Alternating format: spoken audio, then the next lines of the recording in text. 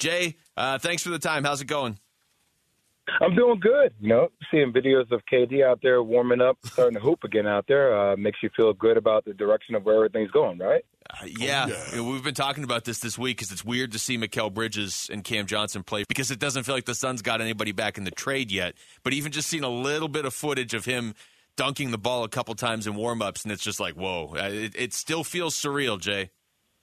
Look, I feel you. I want you to feel my pain, too, especially when Mikal Bridges comes to Brooklyn. He's like, I love playing at MSG, Barclays. And I was like, yeah, we're back here. This is where we are. Yeah, it is really difficult. We're going to get into it a little bit more on the Phoenix Suns, but I want to get your reaction to Super Bowl 57. What are your thoughts on it, Jay? If I state this, today we got into this whole conversation around dynasties. And, I get that dynastic being, potentially means three, right? And the way we look at some of the best dynasties in football.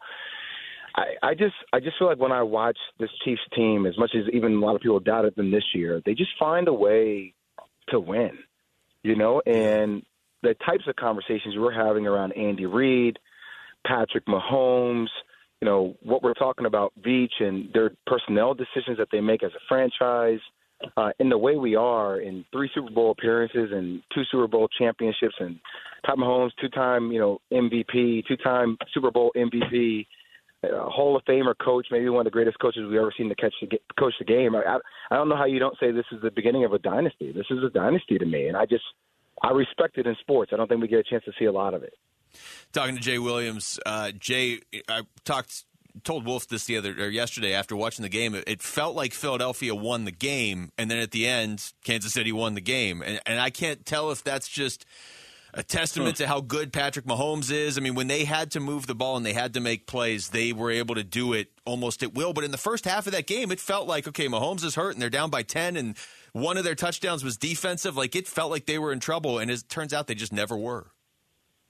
I mean, look at that pass, and I talked to Kia about this on air because, I was wondering if there was overwhelming evidence that would suggest that Devontae Smith didn't, make that catch on that late pass, before the half ended. I mean, that could change ultimately the complexity of the game, right? You go into that half, being up 14 instead of going up 10, taking the field goal, and you're watching, a guy like Patrick Mahomes be hurt on the side. Like, you just feel like the whole energy could have shifted on that play. But as you know, Wolf, sometimes plays change games. And that was a huge play that defined the game, along with, the fumble in the first half, too, and their defense not being able to stop Kadarius Toney on the 80-yard punt return. So a lot of people, Jay, were talking about the quarterback matchup, of course, Patrick Mahomes and Jalen Hurts. Well, I love that you sound so annoyed by that, too. I love it. Yeah, but you know why, Jay? Because, everybody, of course, they tend to focus on that's the only matchup in the game that really matters. Well, that's why I love calling into your guys' show. I'm always going to get a different opinion. You know what I mean? That's why I love it. Go ahead. I'm just saying, Jalen Hurts, man, your thoughts on this kid and what we're going to see from him next year? Well, I love when I see people that lead. Like, literally, just the fact that at Alabama, he was the guy, then he didn't become the guy. Yeah. Tua became the guy. Oklahoma, he gets him to an incredible height and feet, but doesn't win the Heisman. Second-round draft pick, comes into the Carson Wentz situation. Just navigating fire after fire after fire. I would want a guy like that to lead my franchise.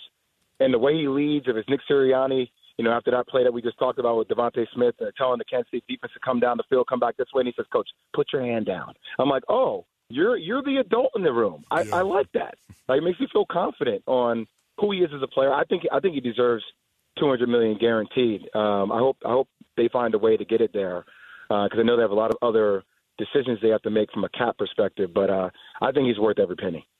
Jay Williams, always great talking to you, man. Hopefully next time we do it, we'll be a little bit closer to Kevin Durant playing for the Suns. All right, guys. Looking forward to it. All right, Jay. Thanks a lot.